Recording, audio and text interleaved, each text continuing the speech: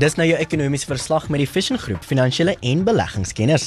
En vanaand gesels ons met ekonoom Willem Basson. Goeienaand Willem, hoe lyk die markte vanaand? Goeienaand julle pragtige mense.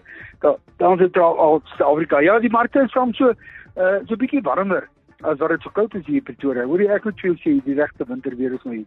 Hoor jy, maar as algemeen die indeks sluit so net in die groen, 0,05% wat in die groen gesluit het. Basson sluit vanaand op R230.81.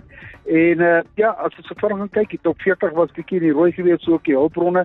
Hulle was in die rooi, maar die nywerheid, die finansiële sektor en natuurlik die genoteerde eiendomme. Hulle het ons gehelp dat die algemene indeks net in die groen is, en die mynbou en die minerale sektor, dis natuurlik die nuwe sektor wat hulle ingebring het.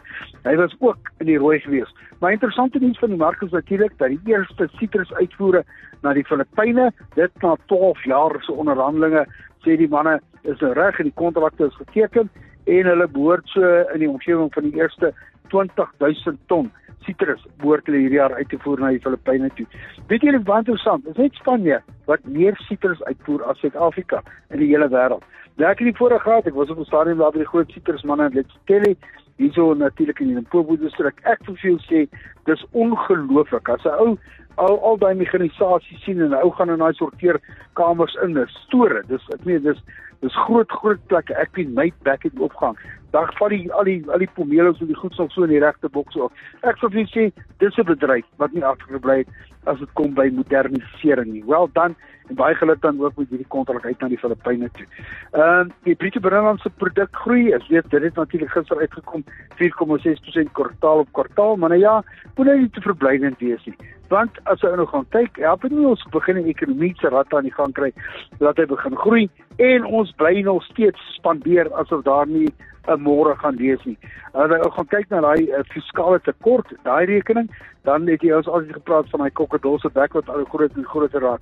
Nou ja, hulle praat nie meer van die krokodil se bek nie. Hulle praat nou van die seekoei se bek, maar die krokodil se bek kan nie so groot oopgaan nie.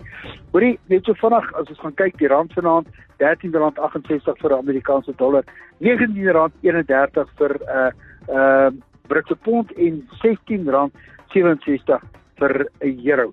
'n Faaitjie Brent in die olie gaan ons vanaand kos $72.29. Ja, kom ons hoop die rand bly sterk waar hy nou bly, dan kan ons dalk so 'n bietjie diesel en petrol goedkoper sien.